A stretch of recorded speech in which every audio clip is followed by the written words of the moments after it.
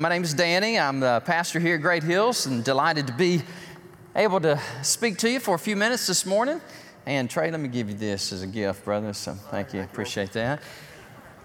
And what an amazing week we had at Vacation Bible School. I don't know about you, but I'm tired. I mean, it's a good tired, but I know if you volunteered this week, and I think it's the biggest VBS I've ever seen, I've personally ever been a part of. I had never seen so many children, and it took about 250 adults to pull it off. And so thank you so much. God bless you. There's a lot of people to thank, but Sharon Irwin, I just want to give a shout out to you, and Teresa Smith. So, amen. So Sharon, we have a little something here for you, and Teresa is with Bill, and Bill's sister had passed away, and they having the funeral, and Sharon's cousin passed away during VBS, was like a brother to her, and she had to miss on Thursday, but we got a little something here we want to give you just to say thank you. You did a fabulous job, and I know we just couldn't have done it without you and Teresa, so God bless you, and thank you again. We appreciate you. All right, and Lord bless you. Amen. So during VBS, pretty exciting. There were so many exciting things that happened. And I just, again, genuinely from my heart, I wish I had the words to express words of appreciation to our church family. You guys and gals were amazing. We had everybody from teenagers to senior adults. Rachel Samplasky, God bless you, 80 plus years up there serving snacks. And there was a place for everybody, whether you're driving a golf cart or teaching or helping in some capacity. Many children accepted Jesus as their Lord and Savior. I don't know how many, but there were a stack of cards that high. So we thank you, Lord. One of the things the children did during the week is they took up an offering for a well in Mozambique. And we still have an opportunity if people want to give. We have a text to give option that people can give to this mission cause. And it's a great opportunity if you want to do that. All the monies will go toward to the well that they're going to build in Mozambique. And it's so good to have our boys and girls. They're in a little bit of competition.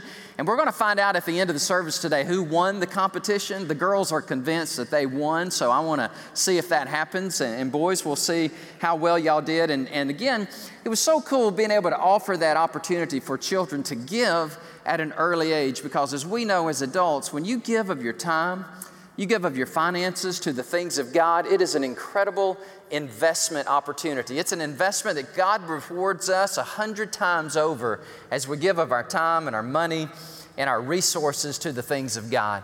And so you see that there, that's for the well in Mozambique. Right now, we are in a study at Great Hills Baptist Church called Church on the Move, and I want to preach a message to you today. If you have your Bibles, I'd love for you to turn to the book of Acts.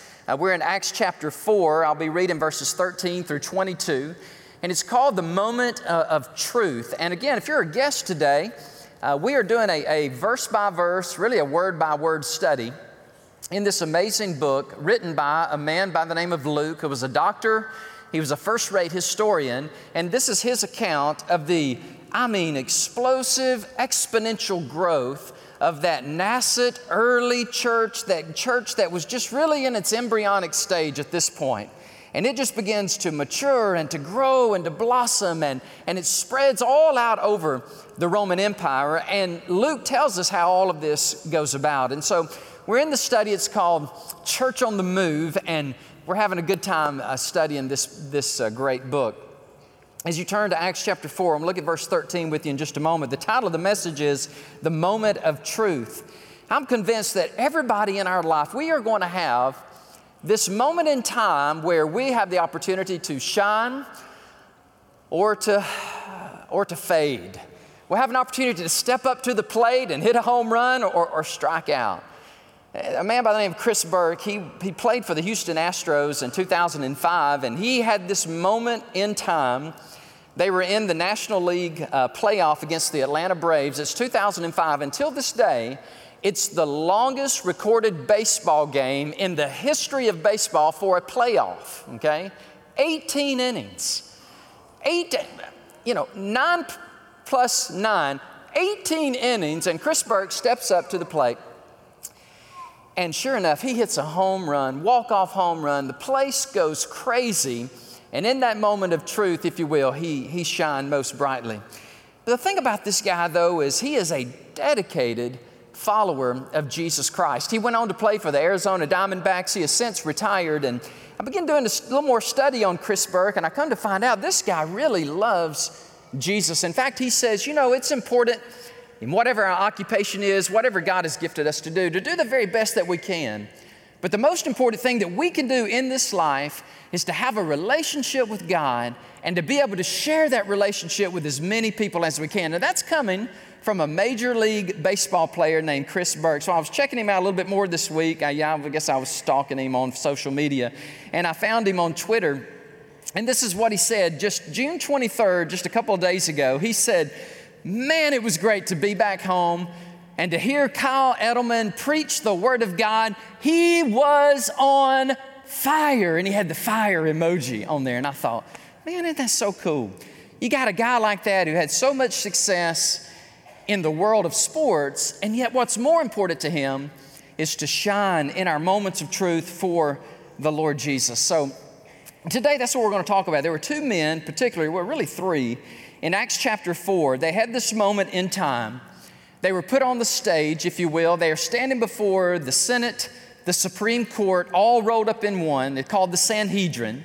And they're standing before these people, and they have to give an answer for the belief that they had in Jesus. And really, they had to give an answer for the miracle that had happened to this man in his 40s who had congenital lameness. He was born lame with no usage of his legs, and now he's up and he's walking and he's praising God. And so the Sanhedrin, who feel very, very threatened, they feel very threatened by this new band of believers because all the people seem to be interested in what they have to say about Jesus and no longer what they had to say about Judaism. And so they are very much threatened by this. And they bring Peter and John and this man who was born lame, and now he's healed. And so they put him on the spot. And I asked myself, what would I do, I'm a pastor, I'm a preacher, and what would I do? What would I say if in my moment of truth, in that moment in time where I am under scrutiny and I am to give an account, would I be as bold as these men were?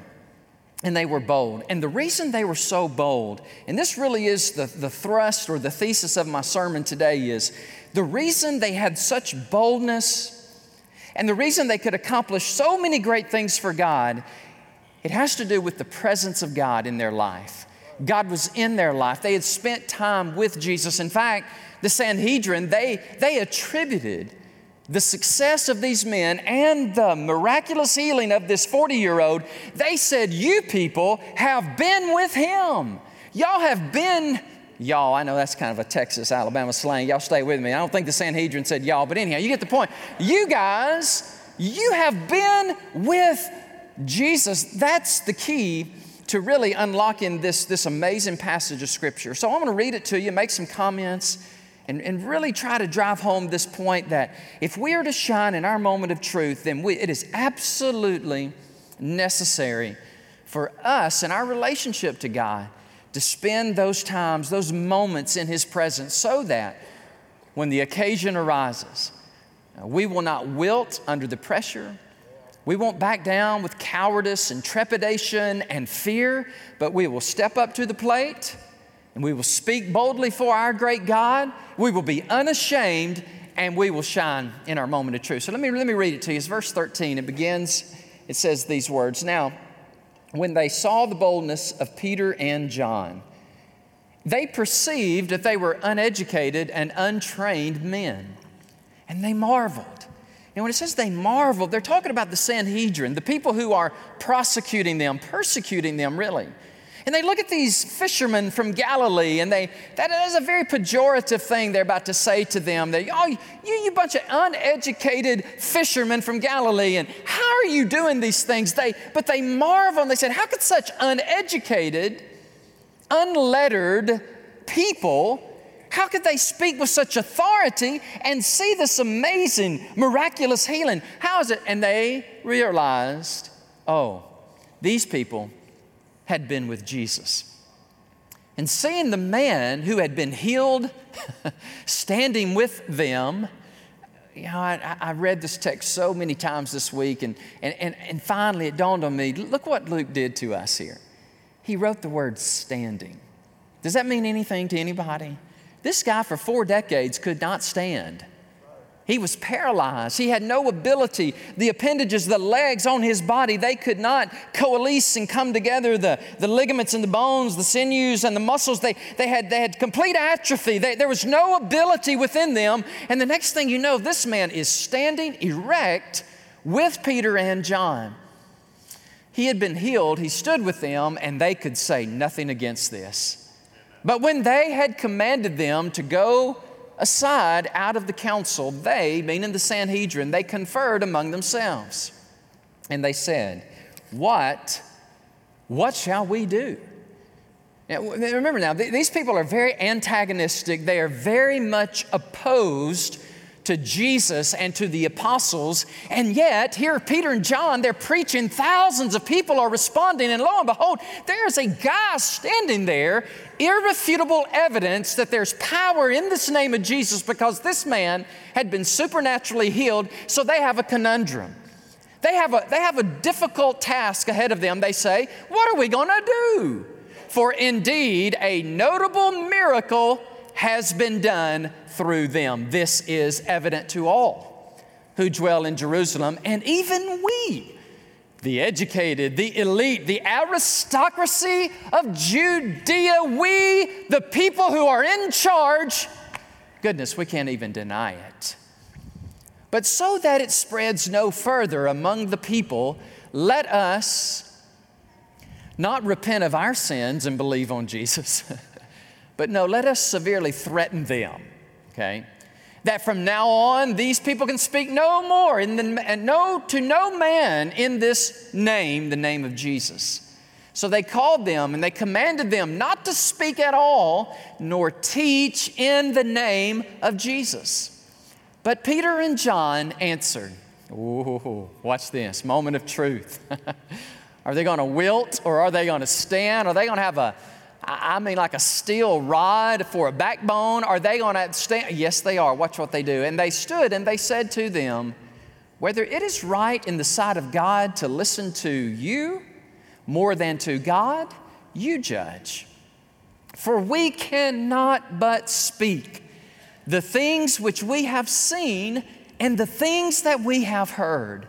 So when they had further threatened them, they let them go, finding no way of punishing them.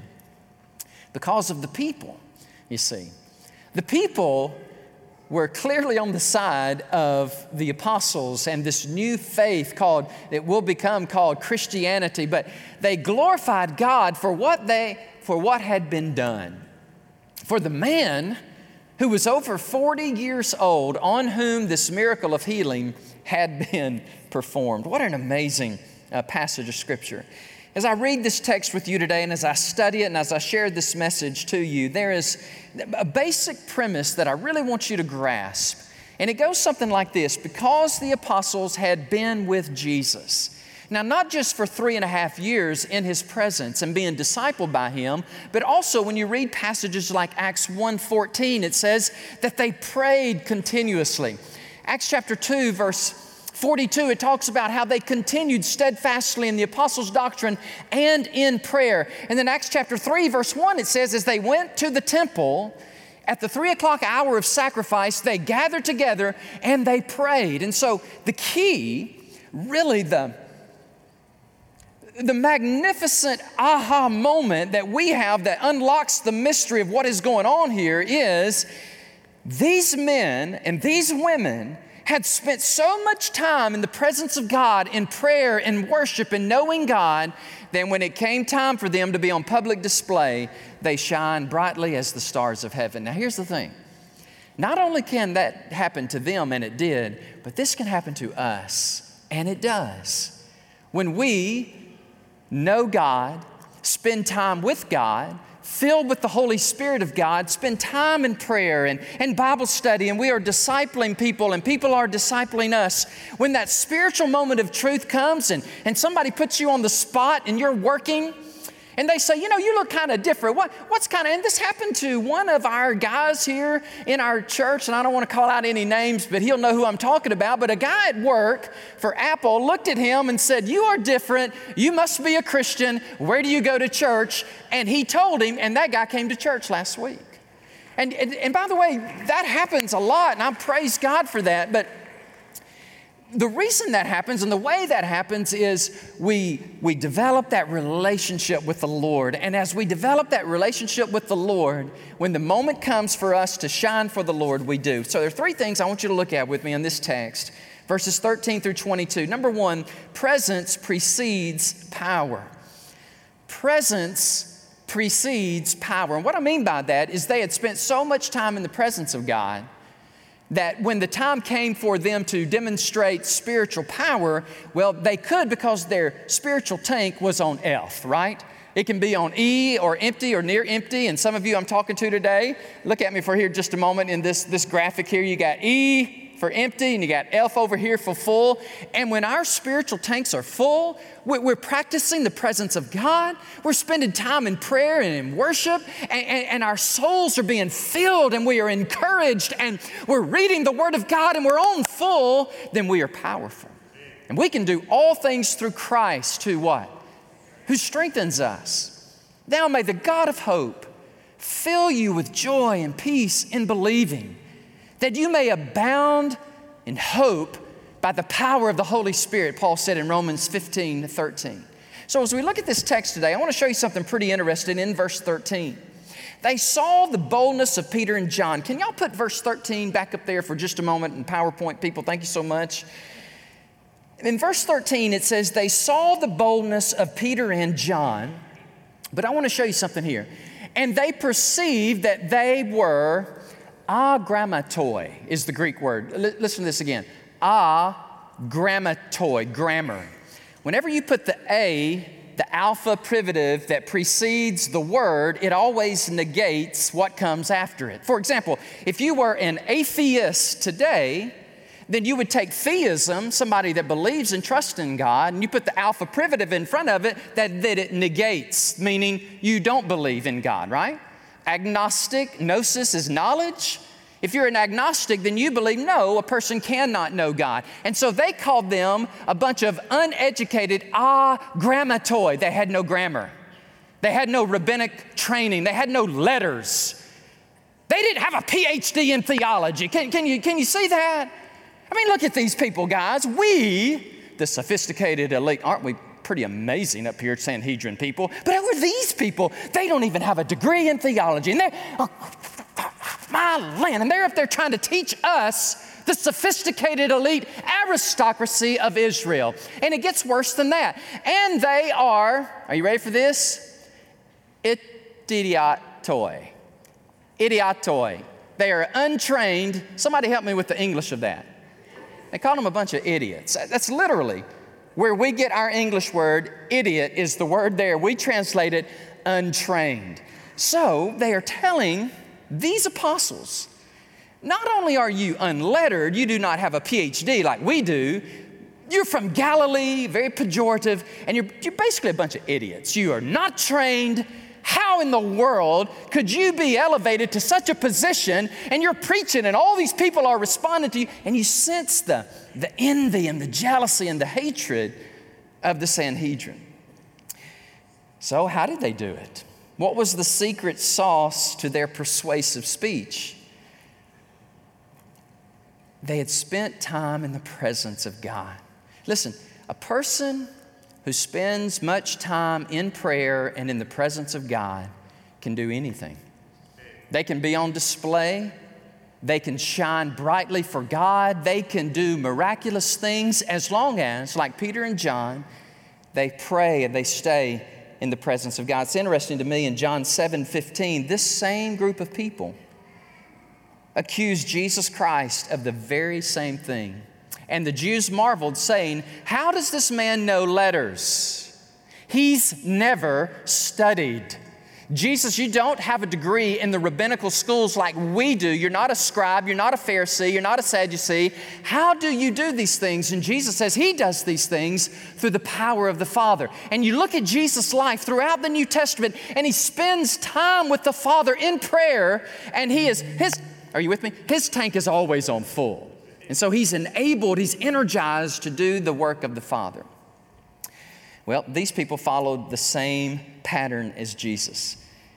They stand boldly. They testify for the truth. And not just Peter and John, but there's a layman in the bunch. And it is this man who has been healed of his lameness. He's 40 plus years of age. And he stands there in the midst of the prosecution and persecution. And what's so fascinating to me is what he did not do.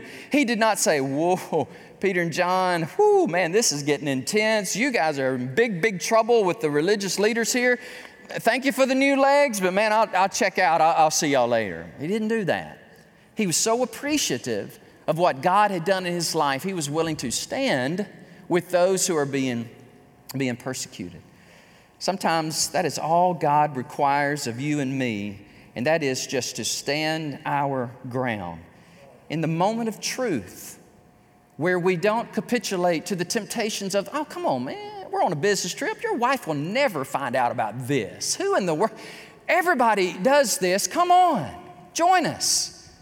Go to this establishment, do what we do. Nobody's going to know about this. But the thing is, when you're walking with God and you're spending time in prayer and you're studying the Word of God and you're worshiping with the people of God, you do not acquiesce. You do not capitulate. You do not give in to that. Why? Because you got the power of God in you. God's in you. And you have the ability to overcome that temptation. Presence, though, always precedes that dynamistic power to do the right thing. You show me a Christian who never prays. Oxymoron, I know. He never reads his Bible. Goes to church. No, I really don't have time for that. Give money. Are you kidding me?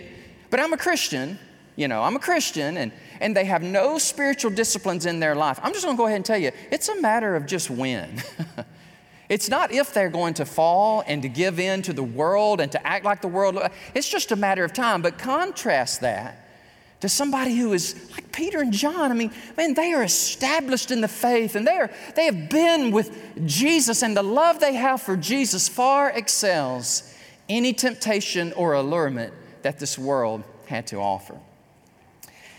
The longer you linger in the presence of God, the more power He lavishes upon your life to do the work of God. Can I say that again? Sure, Pastor, you want to say it again? Just go ahead and say it. If that's what makes you feel good. Okay, thank you for talking back to me here. It says, the longer you linger in the presence of God, the more power He lavishes upon you to do the work of God. There's a lot more I want to say about that, but I gotta keep rolling here, keep going. Okay, number 2. I'm just redacting as I go along, just trying to, if you want the whole manuscript, we'll give it to you. Just contact our office, and I've got all the data in there and the research. Every sermon I've ever preached, I always do a full 5-6 page manuscript. It's like a little research paper that I do every Sunday, and it's the truth. If you want it, you can have it. If not, you can just keep listening. Okay, number 2, presence prepares us for persecution. Now, this is verses 15 through 18. The presence of God in our life prepares us for these times when persecution arises. It really fascinates me that the Sanhedrin, the ones who are doing the persecution, it's fascinating what they did not do. Number 1, they did not present a corpse of a body. If they could have only found the dead corpse of Jesus Christ, none of this would have been an issue for them. All they had to do was go and find His body and say, look, people, are you crazy? He's dead. He is dead. Here is His body. You recognize Him as Jesus of Nazareth. He is dead. So therefore, go on back to fishing. Go on back to being the uneducated, idiotic fisherman that you were. But you know why they could not present the lifeless, listless, dead corpse body of Jesus Christ? I'll tell you why. Up from the grave, He arose. He arose from the grave. He was alive. He was alive then, He's alive now. And when you're in His presence, when you're in the presence of a resurrected King, He enables you to do amazing, miraculous things. And watch this, He enables you to stand. I mean, to stand when all of hell is against you. And by the way, in America, we don't get this. I know it. But there are some places in this world, you name the name of Jesus Christ, it's going to cost you your life. I'm telling you, in the 20th century, more Christians died for their faith than all the other 19th centuries combined. So how did they do it, Brother Danny? How would I do it? Things could change so quickly in our nation. We have no idea how quickly things could change. And all of our freedoms and the things that we so cherish could be removed from us.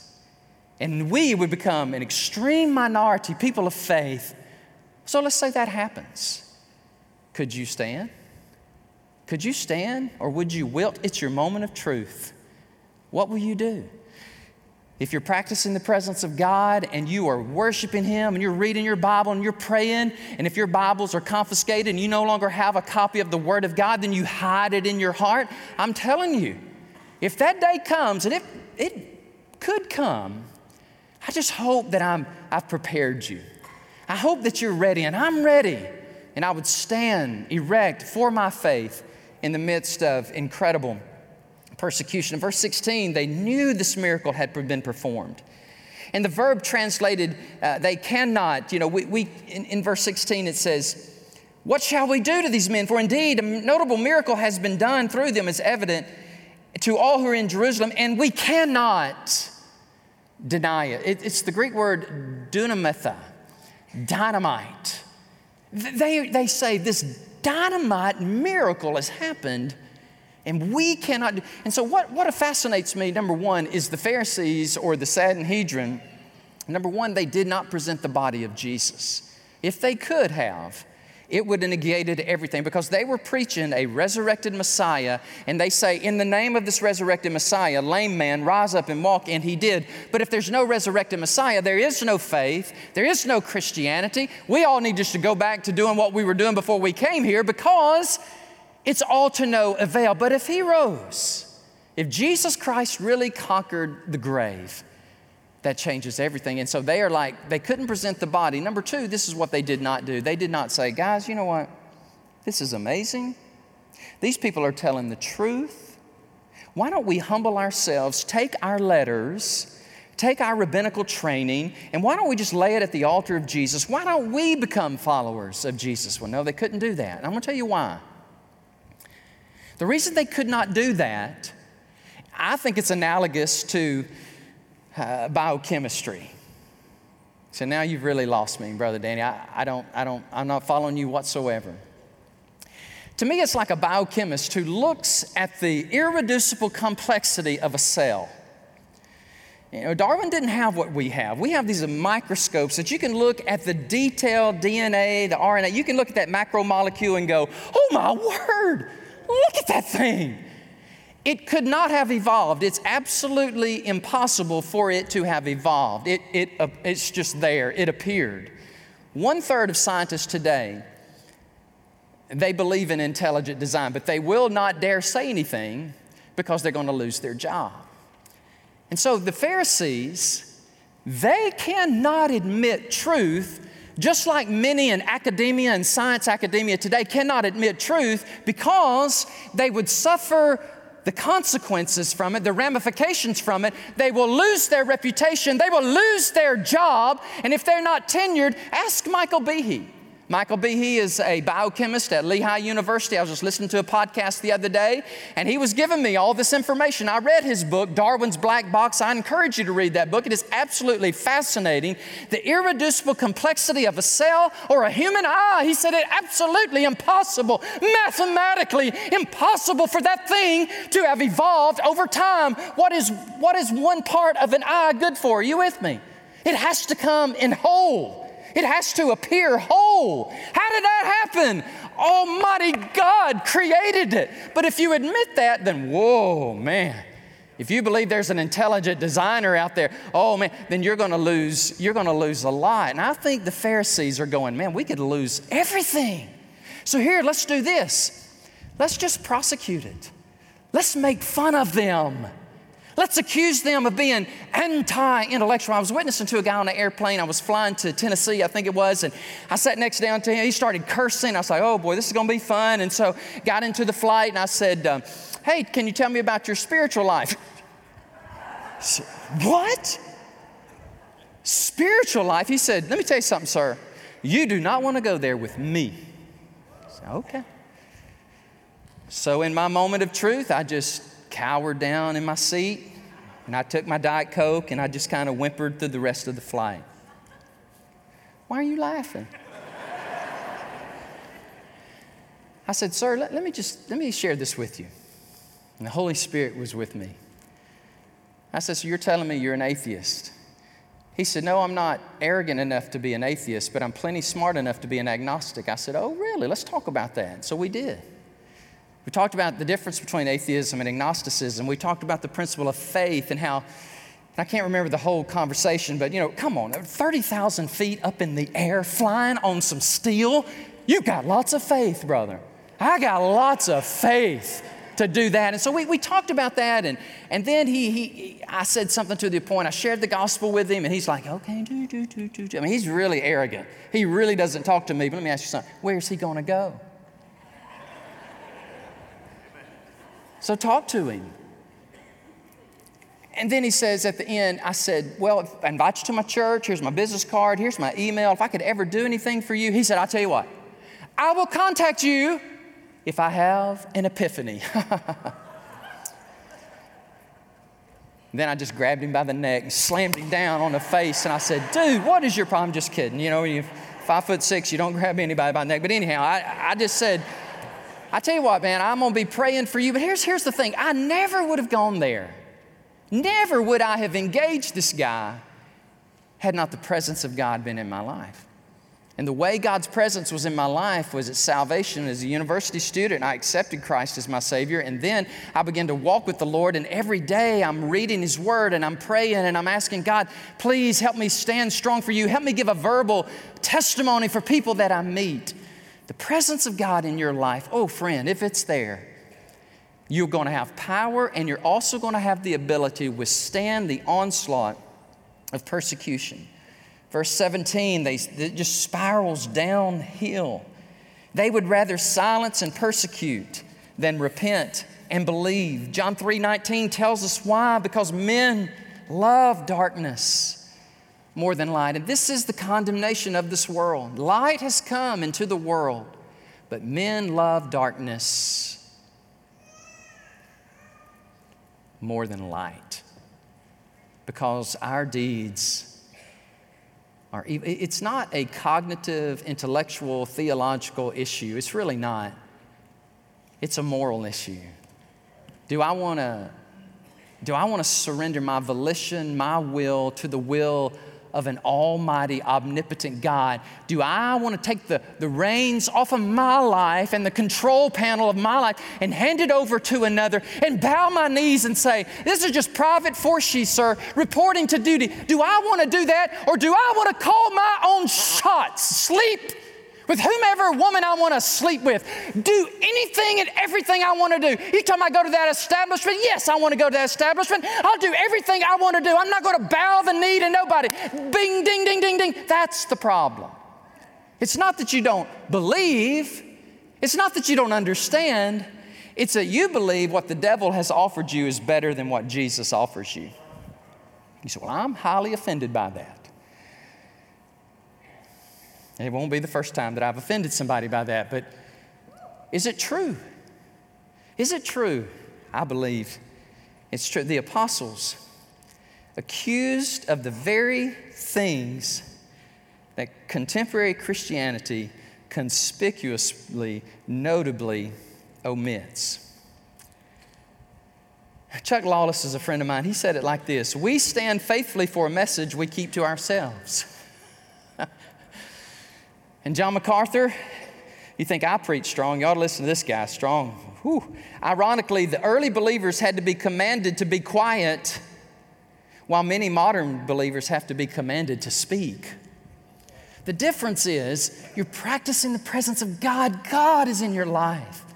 And you're so in love with Jesus Christ, and He's transformed you in your marriage and your family, and you don't even, you're like, no, I could never betray my wife or my children. No, I could never cheat or practice fraud. No, I could never do those things because it's not that me, it's Christ. He is my King. He has saved me. He has changed me. And I'm in His presence, and as I'm in His presence, I have power. I have the ability to withstand persecution. And the third thing, the final thing is I have the ability to persuade others. Presence provides persuasive power. F.F. Bruce, I love him, brilliant theologian. He said, Peter and John had never heard of Socrates, nor had they read Plato's Apology. But they gave the same answer that Socrates gave when he was offered his release on condition that he give up pursuit and discussion of truth and wisdom. Socrates said, I shall obey God rather than you. F.F. Bruce goes on to say, it is, of course, the kind of answer that any person of principle will give when offered freedom at the price of abandoning the path that conscience dictates. But what weighed most of all with the apostles was their personal commitment to the risen Lord to be His witnesses. Wow. Jesus said in Luke 12:11 and 12, He said, and when they bring you, not if. Listen to me, church. Listen to me, Jesus would say, my disciples, when you come to the synagogues and you appear before the magistrates, listen, you don't get any magisterial or authoritative than the Sanhedrin. And when they bring you before them, watch this. Don't worry. Come now. Do not worry about how or what you should answer or what you're even going to say, because the Holy Spirit will teach you. Isn't that awesome? The Holy Spirit will teach you in that very hour what you ought to say. And that is precisely what we see happening here in this text. The Holy Spirit has an affinity with the believer who will spend time worshiping Jesus. He prepares our minds for times of dialogue and defense when we engage our hearts in prayer and praise. Let me say that again. He prepares our minds for times of dialogue and defense when we engage our hearts in prayer and praise. Luke 21:5, Jesus said, for I will give you a mouth and wisdom which all of your adversaries will not be able to contradict or resist. 1 John 1, he says, John is standing there with Peter. He would later on and write these words, the life was manifested, the life of Jesus was manifested. We saw Him. Look now, we saw Him, and we bear witness.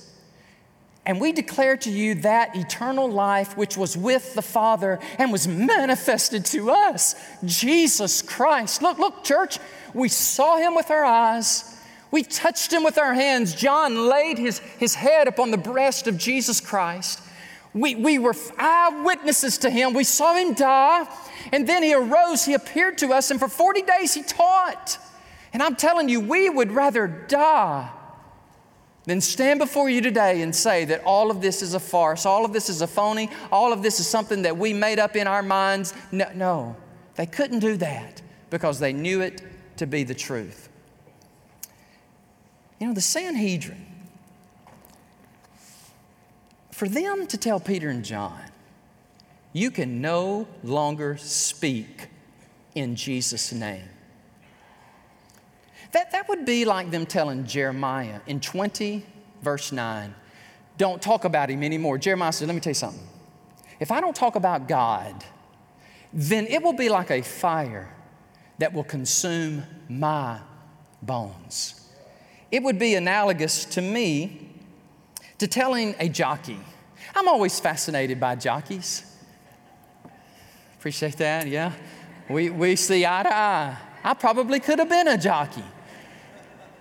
And to ride that horse and to win that Kentucky Derby and to tell that jockey, you can no longer talk about equestrian things. We don't permit you ever again to talk about a race. Dale Earnhardt Jr., let me tell you something. I know you've retired, but never again can you describe what it feels like to take a hairpin turn at 200 miles an hour. And by the way, while I'm talking, Tom Brady, never again can you talk about the New England Patriots. But I work for the New England Patriots. I love the New England. No, can't talk about them ever again. And by the way, that football thing you love so much, never again can you talk about football. LeBron James, let me tell you something, LeBron James, you can never tell us again the thrill of taking a basketball, and I only dream of that, amen, a thrill of taking a basketball and slamming it through the rim. You cannot ever say that again. Let me tell you, you were to tell me, hey, brother, Pastor Reverend Danny, you can never again talk about that sweet grandbaby Claire. Oh, let me tell you something, friend. That's how the apostles felt. You can no longer speak in his name. It would be like all those other illustrations and analogies. It is absolutely impossible. They had to speak. How about you? No, really. How about you? Do you speak the name of Jesus? Do you bear witness that you are a follower of Christ? Well, Brother Dan, don't go to Medlin. I mean, we've endured you for 45 minutes now. Just go ahead and wrap this thing up. Please don't go to Medlin. Don't go there because I don't have the gift of evangelism. I am not an extroverted person. Forget that.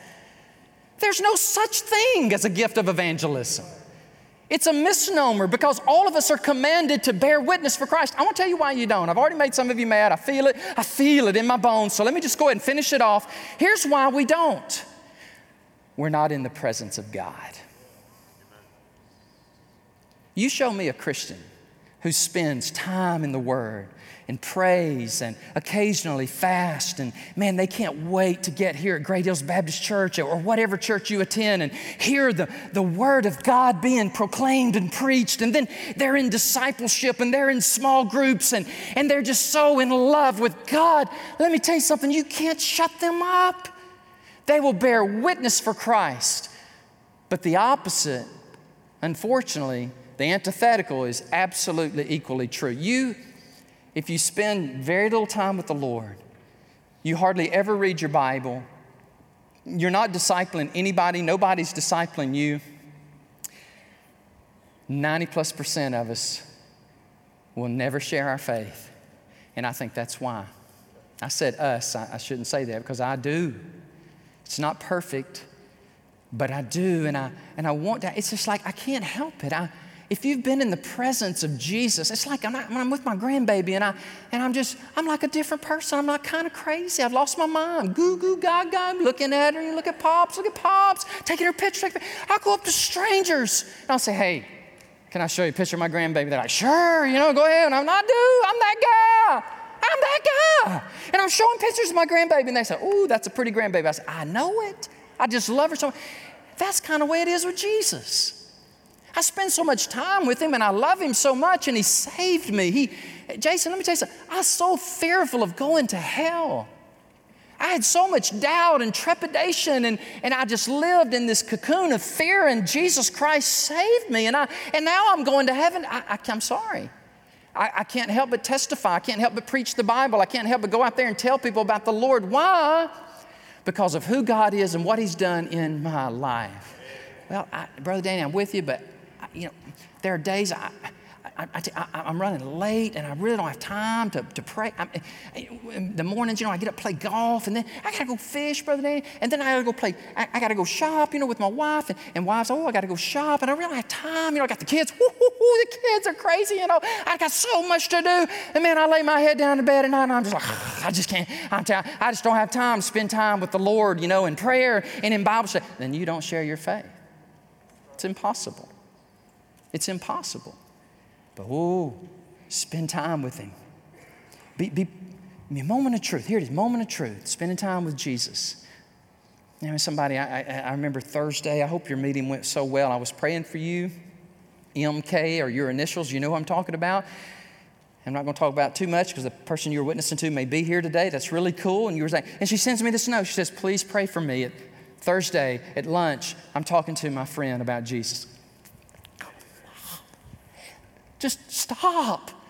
Stop doing that. It's just messing me up as a pastor. I just get so excited. No, I'm just kidding. Please keep doing it because I read that text and I go, Jesus, she's about to be on display and she's going to give a verbal testimony for you. And I'm just like, that's heaven to me. That is success. It's not how many people come here on a Sunday. It's not having almost 1,000 people in VBS, which is absolutely phenomenal. Phenomenal. Boop, boop, boop. Phenomenal. What is success to me is you knowing Christ and you walking with Him. You speak about Him. You live for Him. That is success. Let's pray together. I want to pray for you, and I want to thank you for being here today. I almost didn't preach this sermon. About 40 minutes ago, I almost changed the sermon because I don't know. I was thinking, well, maybe it's not the time to preach the sermon, but I'm so glad I did. I'm so glad God allowed me the freedom and the peace to share with you what God had so emblazoned upon my heart. And I hope you receive it today. If you're here today and you know the Lord is your Savior, then come on, help me now. Let's spend time with Him. Let's get into a discipleship group. Let's get here as often as we can. Let's be filled up that tank. You with me? E and F. Oh, by the way, let me ask you something. You can bow your heads and close your eyes. My head's bowed and my eyes are closed. If we were to put your gas gauge up on the screen today, would it be closer to an E or closer to an F? E is, fumes. Fumes. You're running on empty. You're running on empty. But you'd say F, no, it's F. Oh, I'm 3/4 full or I'm quarter empty. Well, I don't know what it is for you, but here's what I know. The more it leans toward F, the greater probability you're going to witness to somebody, you're going to stand strong in the face of sexual temptation, you are going to do the things of God, the closer that needle is to F. So maybe the invitation today is for us, Great Hills Baptist Church, for the people of God, that you call this church your home. And you call me your pastor. Well, maybe the message was for us today that we would all just say, God, help us get closer to F. God, help us get more in your presence and spend time with you and love you and share you with others. And if you're here today and you don't have a relationship with God, there's never been a moment where you really repented and surrendered your life to Jesus, well, absolutely we invite you to do that. Like I said earlier, we had many, many children. I was talking to a parent on Thursday night, and they said, Pastor, we're guests. We don't attend your church, but our daughter was one of those who accepted Christ. And be honest with y'all, church, I didn't know what that person was about to say next. I was like, oh, are you upset? And they were like, do you know what our daughter did? And I was like, I don't. They said, our daughter went to Sam's, started telling everybody. She was telling everybody, I got saved. I asked Jesus in my heart. And I was like, parents, what do you think about that? And they were like, we loved it. We loved it. Right, well, watch this. She accepted Christ, and you couldn't make her be quiet. Oh, I pray that for you. I'm praying right now. God, I pray. If those that are within the sound of my voice listening to this sermon today, or maybe they're on Facebook Live, or maybe they're going to hear the podcast, or however they're going to get this sermon, God, I pray for them. I pray for the boldness of Peter and John and lame man. I pray That God, we would so saturate our minds with the Word of God and with the people of God and prayer that, Lord, when our moment of truth, we step up to the plate. God, we wouldn't strike out, we would hit a home run. And the home run, church family, is being obedient. Just share the gospel. Leave the results to God. Be faithful in your hour of temptation. Lord, I'm praying for our invitation. I'm asking you, God, to do what only you can do. Save people, God. Change people. Encourage people. I'm going to say it again, church. Y'all might start hearing me say this almost every Sunday, and I'm still praying, by the way. I'm just talking. Now may the God of hope fill you with all joy and peace in believing that you, Great Hills Baptist Church, may abound and overflow with hope by the power of the Holy Spirit. In Jesus' name I pray. Amen. Amen. All right, here's what we're going to do. I'm going to ask you to stand to your feet. We're going to have, in our faith tradition and this evangelical tradition, I know many traditions don't do it like this, but we have chosen to do it like this, is we have what we call a public altar invitation. Did I just go black out on you? So what we do is we invite people to come to faith in Christ. You can come pray at this altar. A pastor will take you by the hand. We'll have ladies up here. We'll have men up here. And we invite you to come and yeah. It's your cue to come. All right, amen.